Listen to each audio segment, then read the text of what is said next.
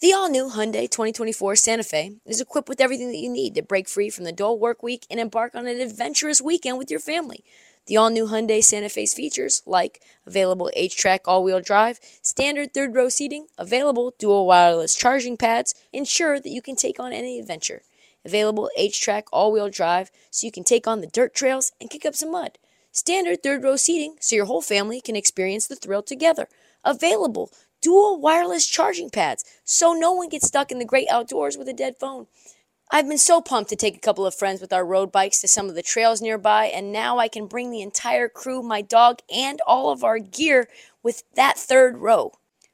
Learn more about the new Hyundai Santa Fe at HyundaiUSA.com. Call 562-314-4603 for complete details. This episode is brought to you by Progressive Insurance. Whether you love true crime or comedy, celebrity interviews or news, you call the shots on what's in your podcast queue. And guess what? Now you can call them on your auto insurance too with the Name Your Price tool from Progressive. It works just the way it sounds. You tell Progressive how much you want to pay for car insurance, and they'll show you coverage options that fit your budget. Get your quote today at Progressive.com to join the over 28 million drivers who trust Progressive. Progressive Casualty Insurance Company and Affiliates. Price and coverage match limited by state law. You're tuned in to Heat Check with Trista Crick. On this episode of the Heat Check, I joined Damian Barling on the D'Lo and Casey show on ESPN 1320 in Sacktown. Always one of my favorite times of the week talking to the boys, and let's face it, the vibes were immaculate, and I thought I would share it with my folks on the Heat Check podcast. Let's not waste any time, Nick. Go ahead and drop that beat.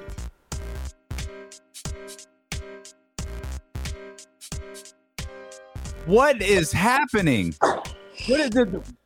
Is this the Blair the Blair Crick project? Like what is going on? Well, I'm in New York right now, and so I'm in this hotel that I'm in the little like library area where there was food, and my hotel that I'm actually staying at is a couple of blocks down the street. But I just finished eating, and so there's like this little back area that I can charge my phone, and it's not going to interrupt anyone. But I realized I'm like right up against a lamp, and I was like, looks really. I mean, you guys make fun of me from my living room and how dark the background is. I mean, it's a whole new level. It's a whole new level. It's swanky.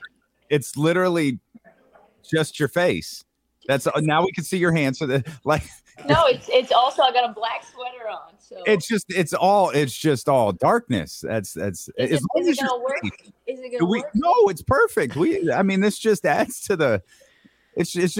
the fun of talking to you. I feel like we're at one of Trista's speed dating tables that she's had to stop at as on sort of, going around the room. Like we've got like 2 minutes and then she's got to move to the next table. If only I was that lucky to be on speed dates at this moment. My date is with Zara. I'm looking for some wool trousers after this. Excellent. So I assume WFAN. That's why you're.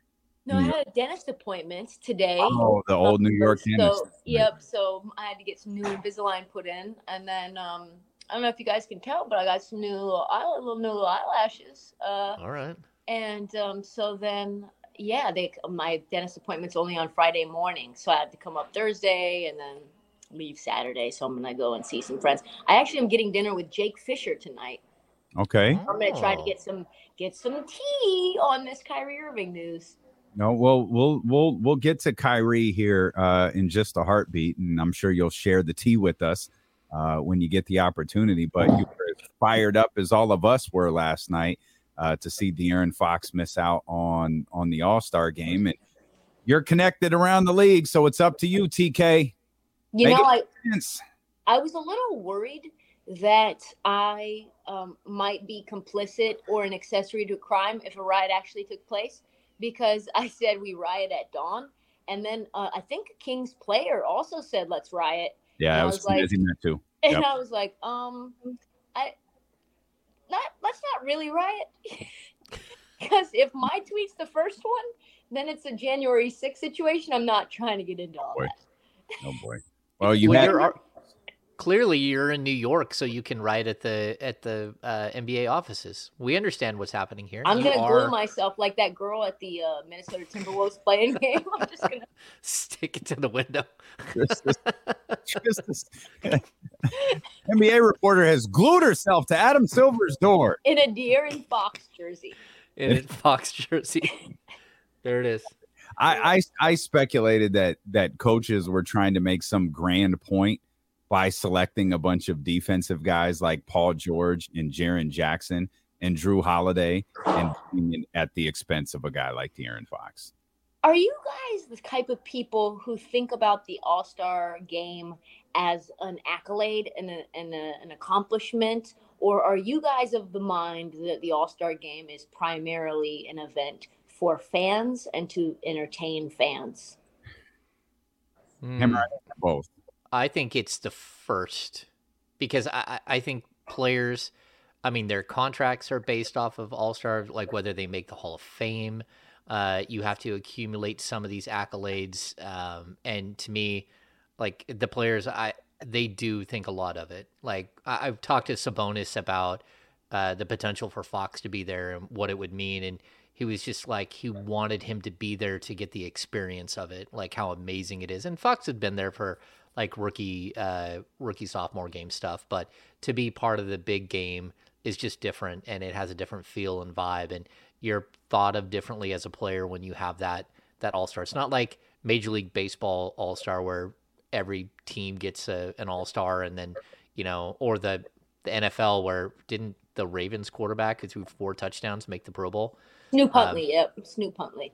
Yeah, he made the Pro Bowl, and so did Derek Carr, who had that great line yesterday. But yeah, I kind of look at it that way. Like in the NBA, it's a huge accomplishment that if you don't stack those accomplishments, you don't have an opportunity to be a Hall of Famer. Yeah, I think I'm of that mindset too. But when I think about it like a fan event as well, I say to myself, and I tweeted this, like, does anyone really want to watch whatever Jaren Jackson's jump shot is out there? Like, do we want to see his defense?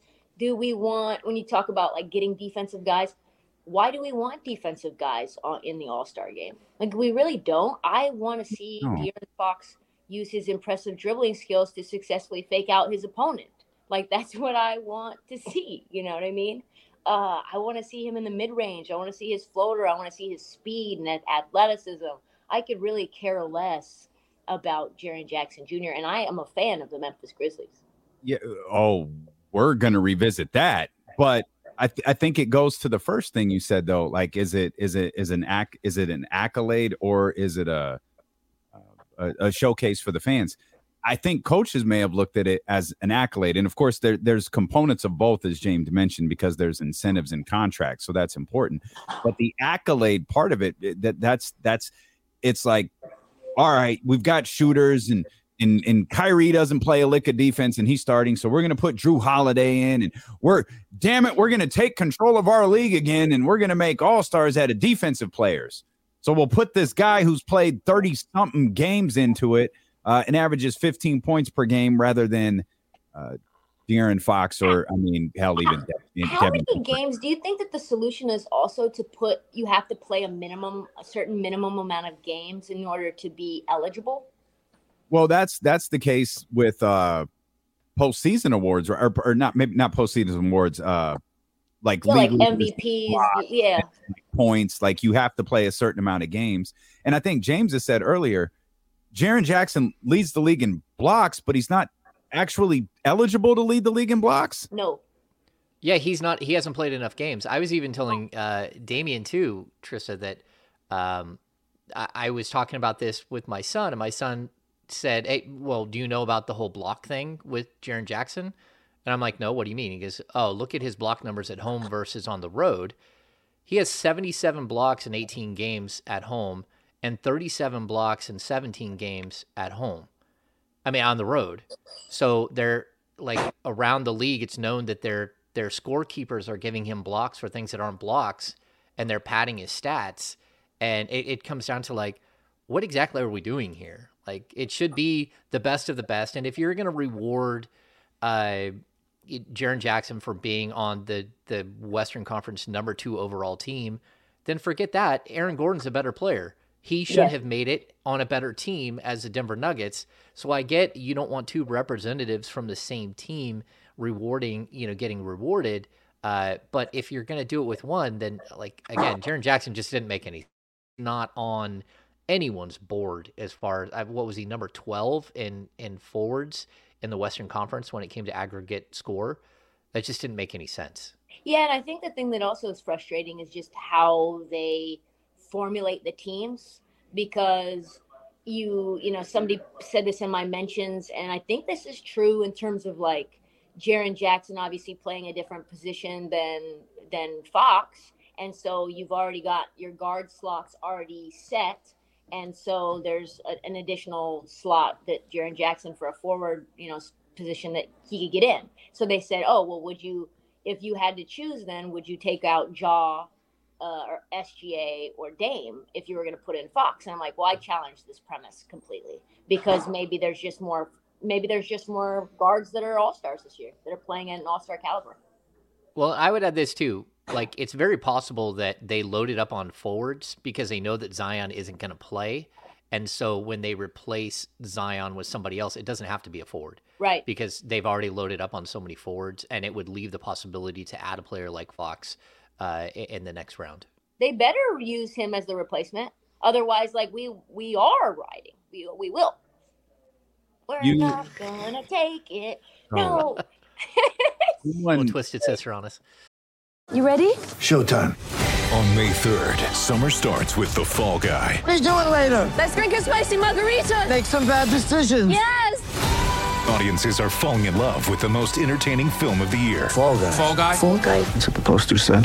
See Ryan Gosling and Emily Blunt in the movie critics say exists to make you happy. Trying to make it out? Nope. Because I don't either. It's not what I'm into right now. What are you into? Talking. Yeah. The Fall Guy. Only in theaters May 3rd. Rated PG-13. Someone, which is just a massive curveball from Tristan. Someone said you look like the Death Row magazine vibe cover, and I can't unsee it now. That's a tremendous compliment. I just can't unsee it. I have that on my wall in my house that I grew up in. Oh, that's iconic. It is. Yeah. James has it. Can someone make this on Photoshop? Can they add me in? And can you put it on Twitter? Can we just see what it would look like? They put LeBron's head on Willem Dafoe the other day for me from the Platoon poster. So yes, they can, Trista.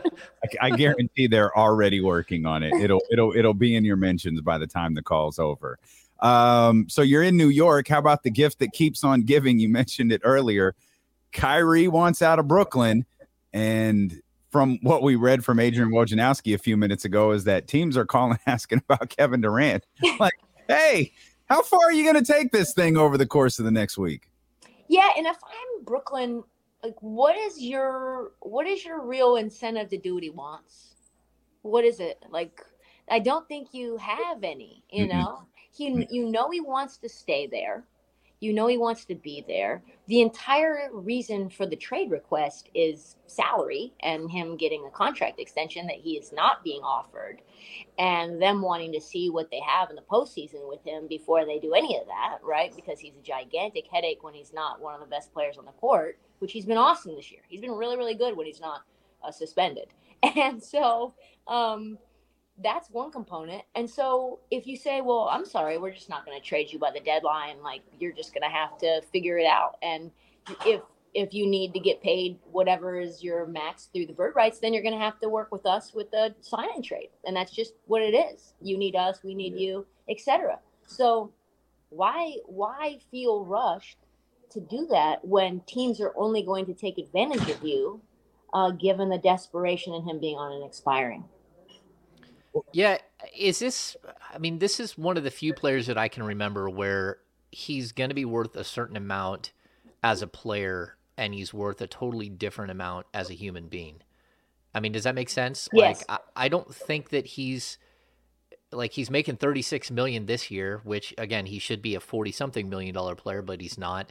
And I have this feeling that he's not going to get that big contract that you would expect, unless it's from Brooklyn, who, has a ton of money and a huge market. But I mean, even like if you go to the Lakers, you're not getting the money. Well, I guess you could if they're able to complete a trade, because then they would have his Larry Bird rights. But just as like an asset going around, like, you're not going to be able to get like dollar for dollar for what he should be like worth as a player.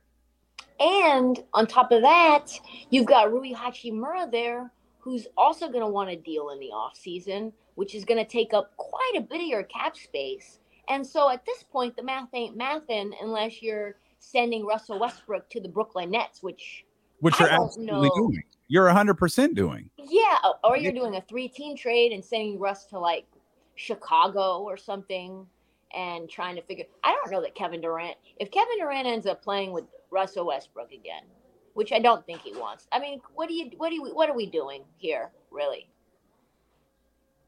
I don't know. I never know what we're doing with Kyrie Irving, to be honest with you. LeBron's out here tweeting eye emojis and crowns. Like I don't know what's happening with your king. We looked at Phoenix having a really intriguing potential offer. I feel like we mentioned another team, James. Miami potentially having something, but it felt like Phoenix worked the best. But there's that, and you noted this a minute ago, there's that weird, why would Phoenix do this unless they knew that Kyrie was staying long term? Because you'd probably have to move Mikal Bridges. You'd have to move someone you value to get Kyrie back. And that's what the weird thing hanging over all of this is you talk about the incentive to do what he wants. No team is going to make a deal. No team like Phoenix, I should say. I feel like the Lakers will do whatever just because they're the Lakers. I don't think Phoenix or Miami makes any sort of deal unless they have assurances that they can have him on their team for at least another couple of years. Which means then, okay, Kyrie, we're going to offer you a 2-year deal. And if we do this trade, you're going to accept the 2-year deal, which means you're going to have to sign this now, like secretly. And then we're going to submit it when it's the time for us to submit it. Like, it's going to have to all be locked up where there's no funny business. Because if I was worried about funny business with any player in the NBA, them changing their minds, them going back on their words, them deciding they need to step away for whatever reason, that would be Kyrie Irving, right? So if you're a team and you're in the risk management business, and listen, Phoenix has had their own fair share of controversies as well, right? You don't want to be having another issue or a potential blowback controversy that you really did not need to have. Like, it would be an unmitigated disaster. Yeah, it's so avoidable. Like, you just, I mean, could it work out and he makes your team great? Sure. But it could also not work out, and you could be like stuck in a gigantic nightmare of a situation with him, both financially and the PR stuff, which you talked about. There are certain teams that can do it, and then I think Phoenix is one team that you might look at and go, like, you can't, because they're the team that's actually going to have to give up true value. Mm-hmm. Like, if you look at the Lakers, like, regardless of what my friend Damian here thinks of Russell Westbrook, like, in NBA standards, it's not value. Like, you're not getting value for him. And where, Mikal Bridges, if you're going to get Bridges, or you're going to get Cam Johnson, you're going to get a stack of players. Those are valuable pieces, long-term contracts, young players that can help you today and, kind of further what you're trying to do. Maybe both teams get help in this situation where, again, like, Dallas doesn't have something to offer like that. And even the Lakers, they don't have something to offer like that. If you're Dallas and you're Brooklyn, do you accept like Dorian Finney-Smith and Tim Hardaway and like Jaden Hardy or something for Kyrie? And like, do you do that deal? Does that deal work? I don't know how the math checks out, but that's probably not it's probably not a horrible option for Brooklyn in the sense of Kyrie's obviously very good, but the reason you're a championship contender or potential championship contender is because of Kevin Durant. Kevin Durant's one of the best basketball players on earth. And if you can surround him, it simply boils down to what complements KD. And if they can determine that those guys do, I'm all for it. I personally would love to see Kyrie and Luka Doncic. Same. Let me see that. I want to watch that implode. I will watch every Dallas Mavericks game on League Pass to make sure I am tuned in live when that inevitably goes bad. Someone tried to get the Kings in the mix. Said, would the Kings be interested in Kyrie Irving? And I was like, what? I don't believe that happened. What? No. What? Are you serious? Is there a team that makes less sense than them? I believe our friends at the King's Herald wrote an article, and the article said, well, no. And that was the end of the article. What are we doing? Like, what are we doing, guys? What is this? We will step in as a fan base and just say, hard pass, fam. We're good.